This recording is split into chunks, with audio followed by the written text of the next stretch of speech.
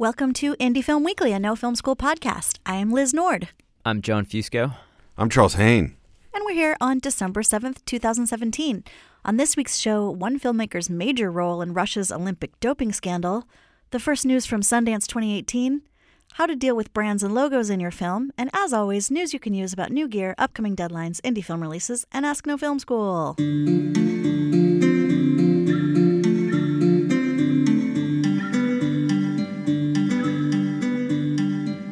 Hi, everybody. Welcome to this week's show from downtown Brooklyn, New York, home of No Film School. As always, we're here to bring you everything you might have missed while you were busy working on films. So the big news is that after all our talk about it last week, I finally saw Get Out last weekend, and now I finally am prepared for award season. That's like, I didn't know you hadn't seen Get Out. Yeah, that's why I didn't have that much to say on the story last week when you guys were debating the merits of it being in the musical and comedy category. Although now that I've seen it, I'm like, I suspected it was ridiculous. Now I'm like, that's insane. Like, in no world is this a musical or comedy. I mean, Allison Williams does that song and dance. Oh, no, it's Peter Pan. Sorry, Peter Pan. Different. Got them mixed up. Yeah, and as John pointed out last week, there's like a couple of funny moments. I mean, it's got comic actors in it, but wow, like it's dark and serious and dramatic and like not... It's a documentary. That's what Jordan Peele said. The same day I saw it, as though we are psychically linked. Our Nights and Weekends editor, V, posted a hilarious video that is a comedy where the film's director, Jordan Peele, reads through fan theories from Reddit and he confirms or debunks them. So if you haven't seen the film yet, this movie leaves a lot of room for crazy fan conspiracies and conjectures because it's kind of a mystery thriller. So you have to watch this video after you see it, and we'll link to it in this week's podcast post. And you two definitely have to watch this video if you haven't watched it yet. I haven't. I saw it posted, and I was like, I want to know these fan theories. And then I was at a place where I couldn't watch video without, like, and I was like, and I never got back to it. But it's worth watching. Well, the fan theories are hilarious in and of themselves. And then, after all, Jordan Peele is a comedian, so his comic timing and sort of responses to them are just genius. But don't watch the video if you haven't seen the movie because there's lots of spoilers. So, speaking of mysteries, I love it when stories in the real world overlap with stories from the film world, and this one is a doozy. You've probably heard by now that Russia's been banned from the Winter 2018 Olympics set to take place in South Korea. But what does this have to do with movies? Well, a lot, actually. Do you remember back at Sundance this year, we talked about how the festival was hacked, and some people suspected that it might have been done by Russian operatives in relation to some of the perceived anti-Russian films in the festival? I know this sounds like the stuff from a John le Carré novel, but that is the world we're living in. Who is John le Carré? What? He's like the world's best-selling mystery thriller author. Yeah. What's the most recent one? Constant Gardener? Has anything been made since then? Yeah, a lot of movies have been made out of his books. I'm not sure which. Constant Gardener was one of his books. The one where, what's-his-face, Taylor Swift's ex-boyfriend tried to prove he could be James Bond. That one was a John le Carré. Wow, I love that you know that. It's like he's like the kind of novelist where when you go to the airport bookstore, they're going to have at least 10 of his books because they're so it's obvious that they're going to be popular and people are going to want to read them on a plane. But he's also the sophisticated one. I haven't actually read the books. I've only seen the movies. But the movies, Constant Gardener is really good. Spy Who Came In From the Cold, I think, is him from the 60s. He is like the smart, savvy spy genre thriller guy. And that's exactly why I chose him for this example. Not really. But anyway, so one of the films that we talked about at Sundance that had this sort of Russian tie was this movie Icarus. It's Brian Fogel's documentary. It ended up exposing the world's most widespread doping scandal to date in, you guessed it, Russia. The craziest part of the story is that it's not the one Fogel set out to make, like with a lot of documentaries. But it went so far from his initial proposal. He was initially putting himself into a Super Size Me-like experiment, but instead of McDonald's, he was going to dope up and see if it made him a better athlete. But the only sports scientist that he could find who was sketchy enough to participate was this guy Grigory Rodchenkov, who ran a place that was called Russia's National Anti-Doping Laboratory, but in true mystery novel fashion, it was actually a front for Russia's state-run program to enhance its Olympic athletes with drugs. So the place called the Anti-Doping Lab was actually the Doping Lab. Dope. Anyway, Rodchenkov became a whistleblower. Fogel, the filmmaker, ended up collecting a bunch of evidence, sending it to the New York Times. Then an investigation was launched, and last year, the World Anti-Doping Agency released a bananas report containing proof of at least 1,000 Russian athletes doping in 30 sports between 2011 and 2015. I'm shocked. Are you I'm really? like, no. So basically, all of this has now resulted in both an award-winning film and this week's announcement from the International Olympics Committee. So subsequently, the filmmaker ended up helping Grigory Rodchenkov get out of Russia after two of his colleagues ended up, quote, mysteriously dead. Eeeh. And Rodchenkov is now here in witness protection in the U.S. pending ongoing DOJ and FBI investigations. Like, it's nuts. That's amazing. Yeah. So we've got coverage from Sundance of Brian Fogel talking about the whole thing. And Icarus is now available on Netflix if you want to see the madness for yourself. I always like to see, documentary films having an impact. What I think we can probably all agree that is the last thing this industry needs is another awards show. Unless, of course, someone wants to hand out a trophy for Best Indie Film News Podcast, in which case we will gladly accept.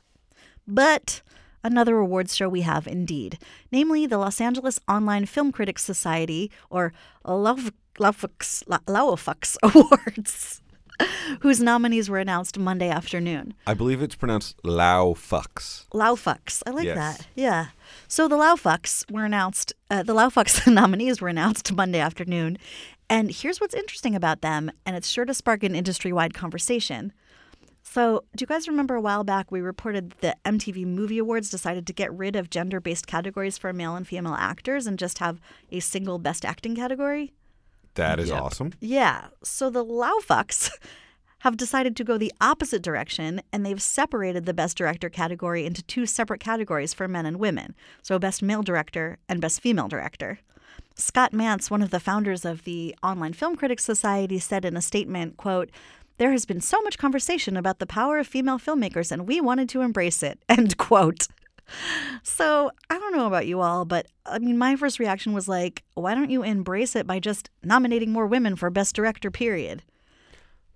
Well, so they've achieved their first goal, which is we are talking about them. Right. As a marketing move, it is like as good as the Dogma 95 manifesto in terms of getting, like, I had never heard of the Laufux before. Nobody, like, is this an organization other people, was it on either of your radars? John loves the Laufux. Nah, I've never heard of it. No. Like, as a marketing move, well done. I agree. Actually, I hadn't thought about that. Smart, guys. But I don't know. It's like the whole thing, the more I thought about it, the more sort of agitated I became. Because like it also, to me, just seems so backward at a time when we're finally recognizing like a wider gender spectrum where people don't necessarily fit easily into one category or another, that like we'd be further separating genders instead of consolidating categories. Or if you feel like, hey, there's so many directors and we can't possibly like fit 5 into one category, so let's make 2 categories, then either, I don't know, make a category of 10 or come up with some other non-gender based like distinction. Like what if we had best drama director versus best comedy director, which, John and I have talked about a bunch. Like those are actually pretty different skills. I mean, there's so much to unpack there. Like, obviously, the categorization based on gender is something we're trying to move away from because, like, there's people who don't fit in either binary. And, like, the whole argument people always make for the Electoral College is, like, it balances rural and urban voices. And I'm like, why is that so important? Like, couldn't we also do some sort of thing that balances, like, other voices? Like, drama and comedy is, like, a perfect example. Or, like, musical, right? Like, best musical director. There's all of that. My instinct is to say this is stupid, but I'm actually going to argue for it for a minute for devil's advocate's sake. All right. I saw this coming. I thought it was going to come from John Fusco. Here's the thing. In an ideal world, we don't need things like affirmative action, right? Like when there has been no historic bias, we don't need to look at race when we're hiring people because there's never been historic bias. There's never a history of slavery. There was never redlining. So everyone has an equal shot. So we can just hire whoever. In a country with history of slavery, in a country with history of Jim Crow laws, we need affirmative action to try and rebalance for the next probably 100 years to make up for 300 years of shittiness. I kind of feel like in a culture that currently has entrenched misogyny, rape culture built into the system, in a culture that is so insanely male-dominated as America in 2017 and the film industry, for now, offering this specific group a separate set of awards as we transition and hopefully move towards a more fair and equitable world seems like a good way to ensure that we are paying attention to the women directors out there doing good work. And I think that, like, I dream, I hope for a world where affirmative action and things like this are not needed. But I think it's really obvious right now that we do need to do more to be more inclusive to female filmmakers. Actually, totally, I agree with you, of course, on the general point, but I think they're two separate issues. Like, if we're talking strictly about like quotas or affirmative action, I think it'd be great if more film sets took, at least if not in a formal way, in an informal way, took on that mindset. Like, hey, we're going to try to like find, at least interview both a male grip and a female grip and see who, who's better, rather than we're only going to talk to dudes. Like, that to me makes sense. Like, giving women more actual opportunities to practice their craft is one thing. But then when it comes to the awards, like, the films should stand on their own. And by making a separate category, it's like already, to me, it's already implying like, well, these films can't really compete with the men, so we'll give them their own category. I don't know, though, because it increases the number of people getting awards, right? Like when the Academy Awards opened up its Best Picture from 5 to 10, people competing for Best Picture, that's great because more people will watch because more popular movies are in competition. But, like, there's still only one Best Picture award. So, like, I suspect if they didn't do this, their Best Director award is 8 out of 10 times in the next 10 years going to go to a dude because of systemic biases in the film industry. And one of the ways you perpetuate your career is awards, right? Like, obviously, box office is the biggest thing. Like, Lady Bird being a hit is going to be the big thing that helps Greta Gerwig get her next movie made. But, like, if you can also scoop up some awards with that, I don't know what's... Yeah, but I'd want that award to be Best Director for me, not Best Female Director. But I think to get to a world where that, like right now, there are just as many women as men who have Best Acting Academy Awards. And I think we've seen systemic benefits to that over the last 50 years where they're able to accrue power and prestige and better quotes and stuff like that. And right now, I think it's still a misogynistic industry where even if we say, all right, half the women have to be nominated, like the nominations have to be half female and half male or something, even if they said that, I bet it would still end up with more dudes winning because the voters have internalized misogyny, probably. Very interesting. I will look forward to kind of seeing, which way the industry like sort of heads with all this, whether like more awards categories end up being consolidated or split up. It's a conversation that's ongoing and very interesting, I think. So finally, in headlines, in case you missed it, Sundance has announced the majority of its lineup this week, including all of the narrative and doc feature films in competition and in the premiere sections. I'm so excited to comb through the program, but on first glance, I especially want to congratulate two filmmakers who we've had on the interview podcast this year. Julie Cohen, who was just on last month, got in with her doc RBG about rock star Supreme Court Justice Ruth Bader Ginsburg. What? I love her. And Josephine Decker, who has been on the show twice for her films Collective Unconscious and Flames, will be premiering her new narrative feature, Madeline's Madeline. According to the festival for 2018, 110 feature-length films were selected, representing 29 countries and 47 first-time filmmakers, which is pretty cool. Like, almost half the features are first-time filmmakers. So 30 of those are in competition, and these films were selected from 13,468 submissions. Holy God. Oh, wow. 3,901 of those were features and 8,740 short films were submitted. And of the feature films submitted, 1,799, or approximately half, were from the U.S., and 2,102 were international. Exactly 100 feature films at the festival will be world premieres. John, how'd you like to be on that shorts committee with over 8,000 submissions? I mean, when I saw that press release, since I'm like targeting, my short to get into Sundance, of course, like everyone else, I just got so disheartened like immediately, and especially because of the next piece of news you're about to say about a certain new section that I feel maybe diminishes the importance of the short within these festivals. So do you want to go ahead and talk about the indie episodic, the new indie episodic slate? Spoiler alert. Do you want to talk about it? Sure. I'll talk about it. So, it's worth noting, especially about this year's festival, is that they have unveiled this entirely new section called Indie Episodic, which showcases independent storytellers which create new work in the episodic format. The festival has shown episodic content in the past, but it's never created a distinct section for it. The section will showcase 17 shows, all but one hails from the U.S. And so while this is like an important thing, definitely, and it's an interesting step for Sundance, and I think that a lot of festivals should probably follow in their footsteps, it's worrying to me that it was sent out, that the news of this was sort of sent out in the same breath as shorts, because when there's 8,750 shorts being sent out, and then you now have this indie episodic slate sort of being released in combination with the shorts program, it makes the chances even less for someone with a short to get into Sundance, I feel. I mean, they're too, I totally understand the worry, and obviously those numbers just feel kind of crushing to anybody.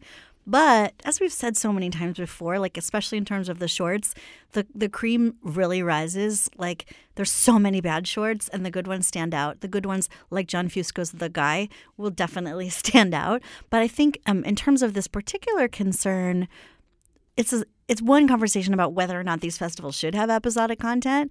But the other part is like, they have separate programmers and separate whole sections for each type of film. So it's not that episodic content is in competition with shorts. Even though they came out in the same press release, they're not actually competing with each other. They're not going to have fewer shorts because there's more episodic, at least not yet. Yeah, I don't know.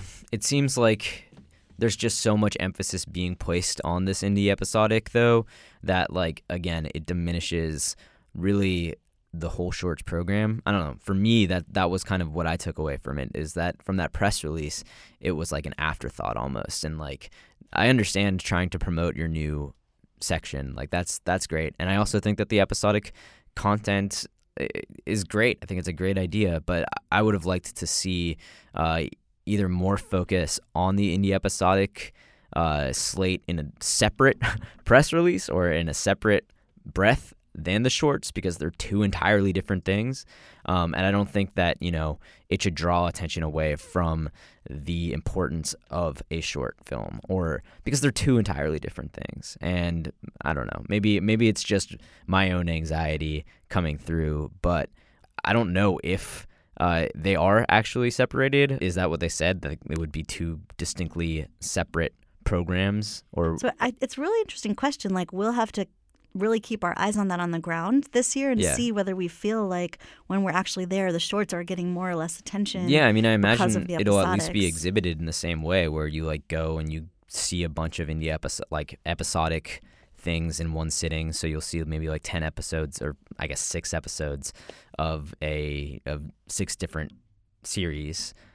And it'll be interesting to see. I mean, to your point, like Tribeca this year launched its Tribeca TV Festival, which it did a whole separate time of year than the Tribeca Festival, but I don't think that actually got a lot of attention. So interesting to see how these different festivals are wrestling with it and what it will mean for actually, especially shorts makers that are trying to make their first big splash. Yeah, again, I think it's like an important thing, and I think I was talking to someone last night who was talking about how they have this pitch for a documentary TV series that they've been working on, and like it would fit perfectly for something like this. But that's a completely different thing than a narrative short film. Those are two completely different formats, and it's hard for me to see those being lumped together in any form. Well, we'll find out for ourselves when the festival takes place January 18th to the 28th. And as always, please, dear listeners, let us know if you are lucky enough to have a film in the festival so that we can look out for it when we're on the ground in Utah next month. And by the way, while we're congratulating folks, congrats to the filmmakers who were recognized in Time's Person of the Year issue as part of the group of silence breakers who helped create this watershed moment in the discussion and treatment of sexual misconduct in our industry and beyond. And to Patty Jenkins, who Time listed as a runner-up for being, quote, the director redefining how the world sees women, end quote, for her record-breaking work on Wonder Woman. And just one more thing about this Sundance slate. It's funny because I had a few of my friends on the podcast a couple months ago who were trying to get their feature version of Hamlet into Sundance, and it didn't end up working out for them, unfortunately. But they actually were going up against a movie called Ophelia, which was a retelling of Hamlet from Ophelia's perspective, starring Daisy Ridley. So that's a hard. You can't have two Hamlet movies in one festival, and obviously the one starring Daisy Ridley is probably gonna take it. Has she broken out to being a star in her own right now? Yeah, she's done. She said earlier this week, I think, that after the next Star Wars, she's done with Star Wars. She's not gonna be in it. And she was also in Murder in the Orient Express. So I think she's already trying to distance herself from Rey, because a lot of those, barring Harrison Ford, a lot of the people that were in the original Star Wars trilogy, Mark Hamill's made himself for a name in animated, the animated world, but he'll be forever known as Luke Skywalker. Carrie Fisher, R.I.P., always going to be Princess Leia in my book. All right, moving on to gear news. What you got for us this week, Charles Hain? All right, so top of the gear news this week is Wooden Camera answering filmmakers' prayers with a PL adapter for the Panasonic EVA-1. So the EVA-1 is probably the hottest new camera to hit the streets this year, and the one worry folks had about it is that it uses the EF mount, which ruled out all of your favorite PL mount cinema glass. Now, Wooden Camera's making a PL mount adapter, so filmmakers don't have to worry, and they can go ahead and put all those PL mount lenses onto the EVA-1. However, you do have to take your EF mount off, and the PL mount adapter is a dumb mount, so lens data isn't going to pass through. So if you have EF mount Sigma Cine Zooms, the EVA-1 will record where your zoom is set, where your focus is set, all of that through the EF mount, which is great for VFX. The PL mount's a dumb mount, so you're not going to get all that data, but any of your PL mount glass will mount up, so that is really exciting. Next up, Lytro has been making waves for a couple years now with their light field capture tech, and they just released a major revision to their Emerge capture platform. Many are arguing that light field is the future of cinema, since instead of using a single camera, they use an array of cameras and lenses to capture the entire light field of a scene, which allows a whole lot of creativity, reframing, new camera placement, all sorts of stuff, and really interesting VR applications in the post process. Lytro is totally the leader in this market, and Emerge, which is currently still the size of a refrigerator, is their sort of most popular out-in-the-field platform. So the revision to Emerge 2.0 lets us know they're still working on it, and it's still coming for us. So hopefully we're going to see some more interesting applications from filmmakers soon. What's the actual change or the biggest change that was made with Emerge 2.0? The big upgrade with the Emerge 2.0 is they've increased the field of view in front of the lenses from 90 degrees with the Emerge 1.0 to 120 degrees with the 2.0. So this means if you want to do a full 360-degree capture, let's say you're doing a VR application, instead of needing 5 like you did originally, because the original one needed a little overlap, they're now saying you only need 3 emerges with their 120-degree fields of view each to get your full 360 immersive capture. And so as VR applications, which always seem to be about 6 months to a year out, it always feels like we're about 6 months from VR being big, in 2018, you'll start to see Emerge 2.0 doing some interesting stuff in VR. Next up is a little one. We also covered the story of the merger between Lens Pro To Go and Lens Rentals.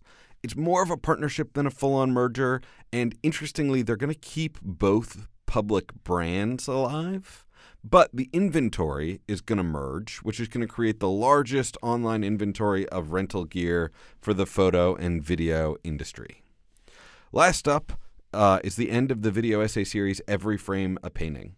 So it's not purely tech news, but it was really interesting to me from a tech angle because their parting article discussed some interesting ways that really technology kind of dictated their voice and their personality. So they designed their video essays for YouTube, which meant they had to work around the Content ID system that YouTube uses to flag copywritten material and take it down. So they had to do a whole lot of A/B testing to see how much of this clip can they keep up, how much of that clip could they keep up. And that ended up informing the choices they made as filmmakers and helped create the sort of signature every frame a painting voice. I always think it's interesting to pay attention to the way that like the technology we use affects the way we communicate. And I thought that was a really interesting part of the pretty sad announcement that we're not going to have any more videos from every frame a painting. That is so interesting. And I'd like to know the formula they found out for the videos we put up. Oh, yeah. Because we've had to take stuff down from YouTube that had, a little bit of a clip of this or that in it. And this week on Ask No Film School, Ed Cleary wants to know, I've got a short film and there are a lot of books in it, stacks and stacks in a person's house. But I'm curious if anyone knows, because I can't seem to find an answer, about seeing books on film. Do I need to have permission to show them? Ed, that is a great question. And it's one that applies not just to books, but advertisements, logos, anything that's like trademarked or copywritten you need to pay attention to. This particular question is also a confusing one where we get into the distinction between what is like 100% legal and then what the common industry practice is. So, it's probably illegal to have a recognizable trademarked image in your project, like a book cover or a very prominent book title that is trademarked or copywritten, unless you argue that it's transformative use. So, like, technically, you could have a really famous book in the title, but if you've like repainted the cover or something, famously an artist put a mustache on the Mona Lisa, transforming the Mona Lisa, that you can get away with. But if it's just the normal one, and it's been trademarked or copywritten, then you are technically opening yourself up to action from that copyright holder. To avoid stuff like this, you can actually get all sorts of products with fake names. Obviously, Tarantino is famous for always using his Red Apple cigarettes, which are like part of world building, but it's also part of avoiding having to feature significant cigarette brands in his movies. You can even rent fake books with fake titles from prop houses to fill library shelves and such. However, in practice, this isn't really an issue unless you highlight a product, and specifically it's a bigger issue if you highlight that product in a negative way. Unless the other issue you might sometimes run into is conflicting sponsors. So, hiding a logo on a set is referred to as Greeking a logo, which I think comes from the expression, it's all Greek to me, and I don't think is racist against Greeks. But if someone thinks it's racist against Greeks, let us know, but I think it's not. Regardless, when you Greek a logo, you are hiding it or obscuring it so the audience can identify it. You'll almost always notice this with Apple laptops. Every time one of them appears in a movie, there's like a sticker over it, usually indicating something about the character, and they do this to hide the trademarked logo. This is because usually when someone's using like a MacBook Air in a shot, it's like them and the laptop, and if they're in bed, there won't be any other logos or anything. It's the only logo, and they want to cover it because they don't want it to be featured. But like, let's say you shoot in a bar and it's got like 50 ads on the wall for every type of beer, and there's like a lamp over the pool table that advertises another type of beer, and a poster and like a calendar from another beer brand. Since no logo is specified, we don't really Greek that on sets. We assume that since there's so many, none of which is being specifically targeted, you're fine. Or like none has like a dominating like prominence. Exactly. Prominence is key. Also, it would look crazy if you Greeked an entire bar. If like every single poster had like a little piece of tape over it would be nuts. So, since there's so many, you're usually okay. This is why you'll likely get away with your books. If there are so many books and none are featured, you'll probably be fine. A lawyer is probably going to tell you that you're opening yourself up to action from every one of those bookmakers, but it's unlikely, and most filmmakers don't tend to worry about it. However, there have been cases where brands have gone after filmmakers. For instance, in the Denzel Washington alcoholism drama Flight, he drank Budweiser before drinking and flying a plane. Budweiser was understandably kind of pissed, especially since he crashed the plane, and the studio digitally changed the labels for the home release. However, in that case, the Budweiser bottles had been featured and used negatively. I don't think the studio went after all the other alcohol in the movie, and there's a whole bunch of other alcohol in the movie because he's an alcoholic, and I think there's bar scenes. I think it was just the Budweiser bottles he drank before flying and preventing a plane crash, but the plane still crashed. So if one of your characters takes up one of those books from the stack and like beats someone to death with it, or reads a book and decides to shoot someone, you probably want that to be a fake book. You definitely don't want that to be like a recognizable trademarked book because they will likely come after you. And if you already shot it, you probably want to digitally replace the book cover with a fake title and cover image if possible. However, if there's nothing to make the book look bad, and it's literally a room full of books, you're fine. The other thing to remember in all this is television, though. Television shows Greek logos like crazy because in addition to all the other concerns, they also worry about conflicting with advertisers. So like, for instance, every single TV show, like a real estate show where they're driving up to a house to look at houses, all of the car logos are always Greeked. Because like if they're driving around looking at houses all day in Volkswagens and there's the big Volkswagen logo there, you run into a conflict if Ford wants to run ads against that show. But, by the way, if you do see the car logo, it likely means it's sponsored content. Like Almost always. Yeah. Oh, totally. And you will absolutely see that in some shows where you're like, Ford. Product placement. Yeah, Ford and that real estate agent have a deal. Totally. So if you're hoping to sell your short to TV, which isn't common, but it could happen, and you're worried that Penguin Random House might be annoyed that you have so many Scribner books, which is never going to happen. Penguin doesn't really run TV ads. But if you were, you could try and Greek the logos of the competing brands, but it's probably not going to be a big deal. Good luck with the rest of your project. And I have to say that we are not lawyers, and this isn't official legal advice, but it's based on our industry experience. And if you're really worried, definitely go see an entertainment attorney before you get the movie out there. But thanks for the question, Ed, and thank you for the answer, Charles Hain. And thank you, Liz Nord, for covering my ass. Yes, we are not lawyers. We do not give official legal advice. That's what I'm here for. And now for some exciting independent movie releases you can catch this week. Coming to VOD is Fits and Starts. Laura Taruso, the director, has held nearly every position on an indie film set, producer, AD, and DP. And having first proved her writing chops as screenwriter on the South by Southwest crowd pleaser Hello, My Name is Doris, she has now directed her first feature, Fits and Starts, a comedic look at two writers played by Wyatt Cenac and Greta Lee, whose disparate successes wreak havoc on their marriage. Fun fact, Taruso also worked as a cinematographer on High Maintenance, and that's how she met Greta Lee. We have a great interview with her on the site about how she brought all of the relationships and skills that she gathered from years in the industry together to get this debut feature made.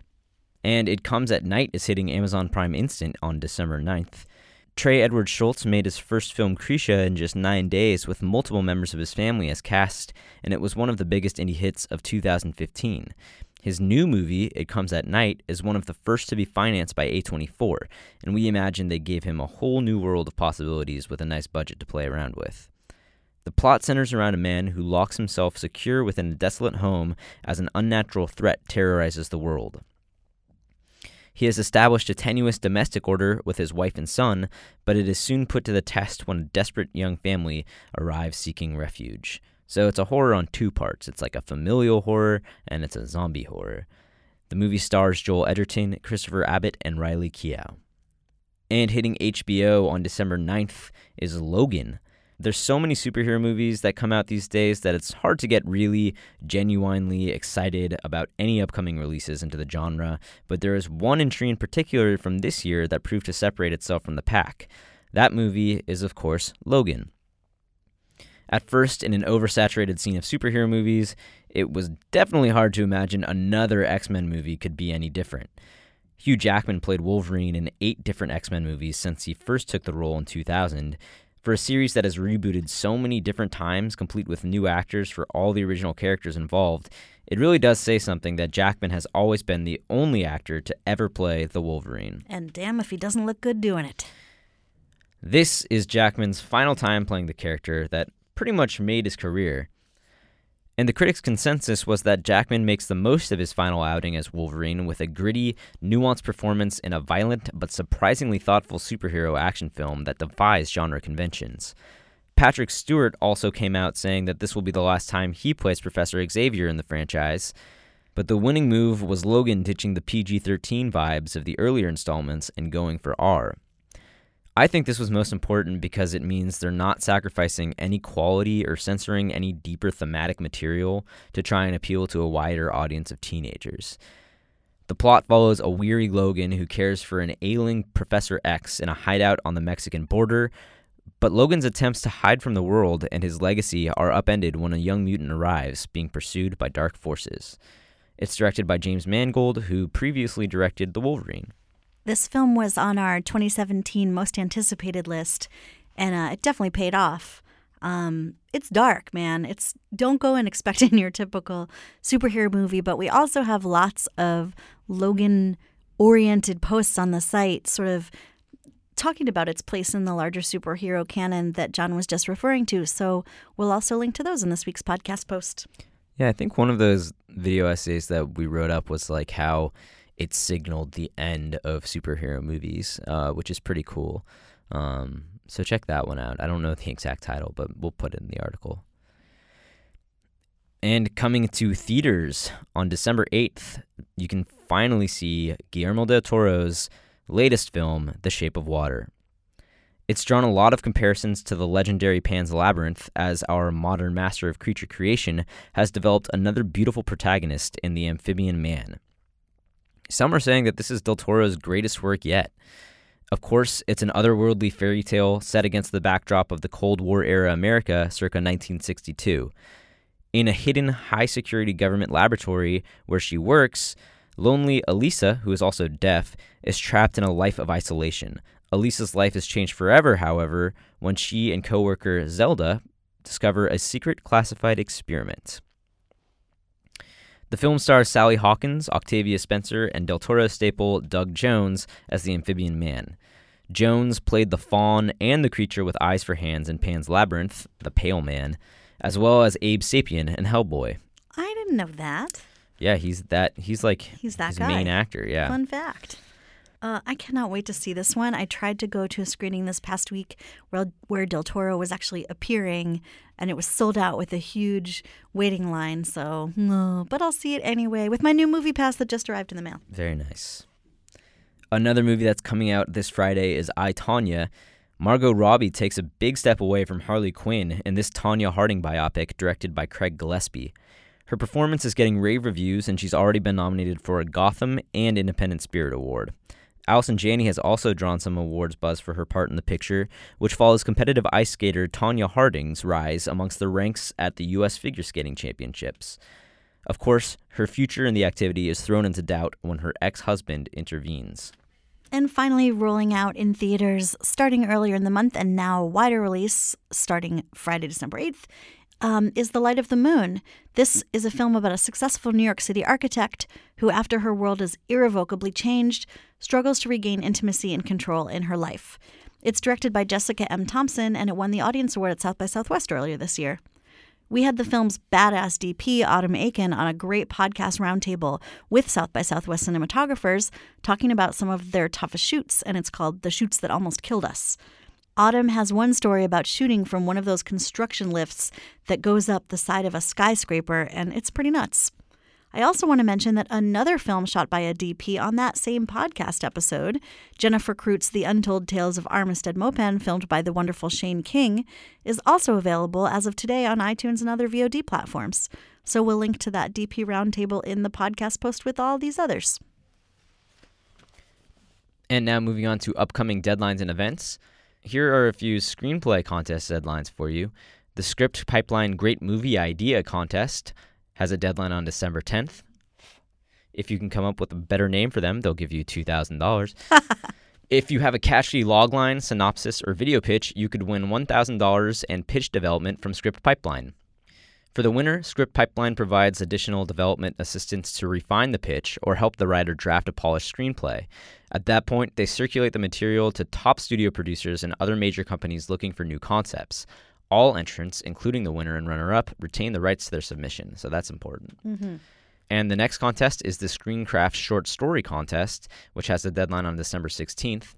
If you've got a short story with cinematic potential, you could win $1,000 and an introduction to a plethora of literary agents.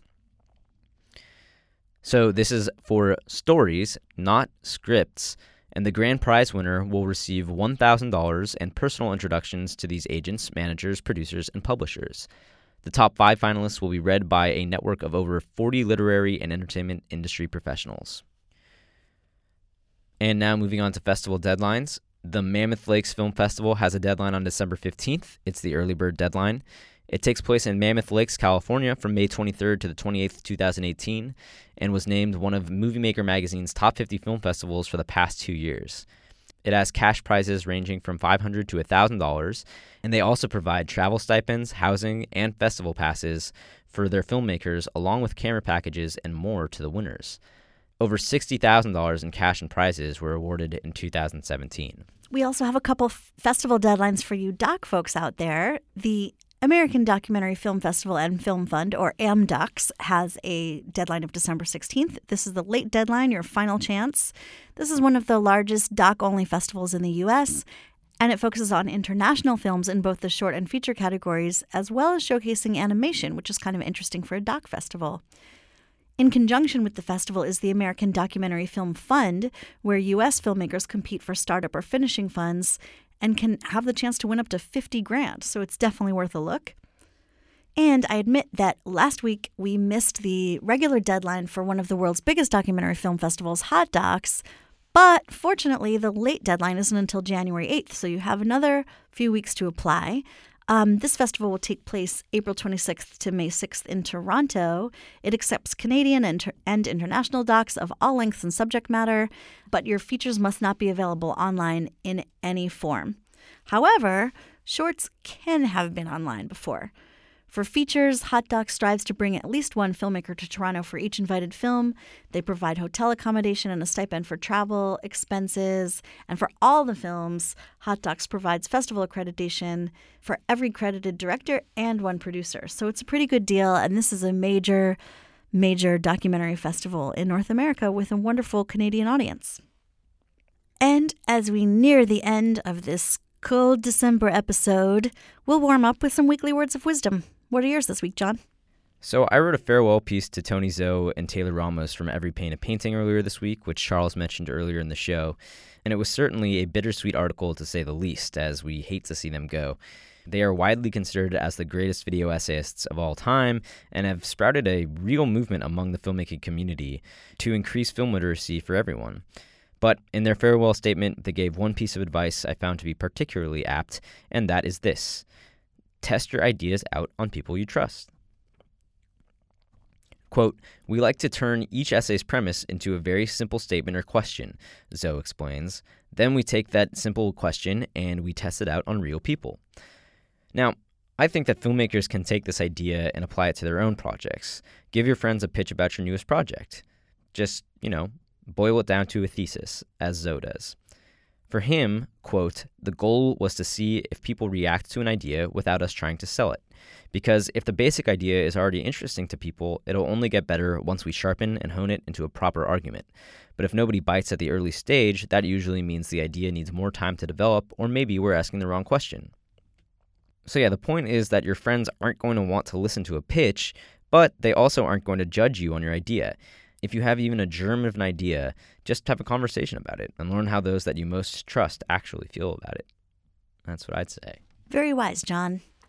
My weekly words of wisdom come from the fact that we finally got our interview up with DP Rachel Morrison of Mudbound, which hit theaters a couple weeks ago and has been widely praised for its cinematography. It's a period piece, and she talked about how they sort of got inspiration. One of the places where she pulled inspiration from was a Time Life magazine essay from the 50s by Gordon Parks. She called it the perfect example of color for her because it felt period, but it didn't feel washed out. She said the thing she likes about his work is that it retained these details in the blacks, whereas like these days, there's this whole trend toward milking out the blacks, especially with period films. Like we're used to seeing these period films where it's all like washed out as though we're watching it in a dream. And she went the opposite direction. She said, quote, "I think you gain so much with contrast, so to milk out the blacks is really handicapping yourself in terms of storytelling." And then when we asked her what did she actually do to heighten the contrast, she said it's a combination of different things, obviously lighting being a huge part of it. I thought this was interesting. She said, quote, "When I shoot digital, I still try to think about it like choosing film stock. Sometimes you choose multiple film stocks, one for day, one for night, or one for present day, and one for flashbacks. I like to approach digital the same way. So in our case, instead of raising the toe of the curve in the LUT, which is what a lot of people do with period films, we retain the contrast in the blacks, and then I would just light within that." So I always like hearing about people, flipping the convention, in any kind of project. And this was a cool example Have you seen it yet? Yeah, me neither. I'm really looking forward to it. This is Dee Reese's Mudbound, and we'll link to the article with DP Rachel Morrison in our podcast post. I want to give a shout out to another thing you can watch this week, and it is truly nuts. Filmmaker Marshall Allman re-edited Stanley Kubrick's Eyes Wide Shut, according to how he thinks Kubrick would have edited himself had he not died 4 months before the film's release. So Allman's version, Eyes Wide Cut, you know I love my puns, it's now available online, and we have an interview with him about how and why, really, he did it that we will link to in this week's podcast post. I also want to send out some love to our listeners and friends in the LA area who are being affected by these massive wildfires right now. Stay safe. We love you guys. Finally, next Monday, we'll have my final in the trio of episodes from Doc NYC on our interview podcast. This one's really exciting.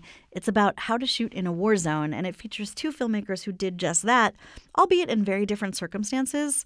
So on one side of the spectrum, we have Nathan Fitch of Island Soldier, who embedded with the U.S. military in Afghanistan for his doc. And then in a whole different set of circumstances, Daniel McCabe of This Is Congo shot amidst the Congolese Civil War for 6 years. So we'll talk about like what gear makes sense in those situations, but also how to shoot while you're literally being shot at, among many other topics. It's a good one. And until then, you can read about everything we talked about on this show and lots more about the craft of filmmaking at nofilmschool.com. Please keep abreast of our future episodes by subscribing to the podcast on iTunes or wherever you find podcasts. Look for No Film School. And as always, stay in touch. I'm at LizFilm on Twitter.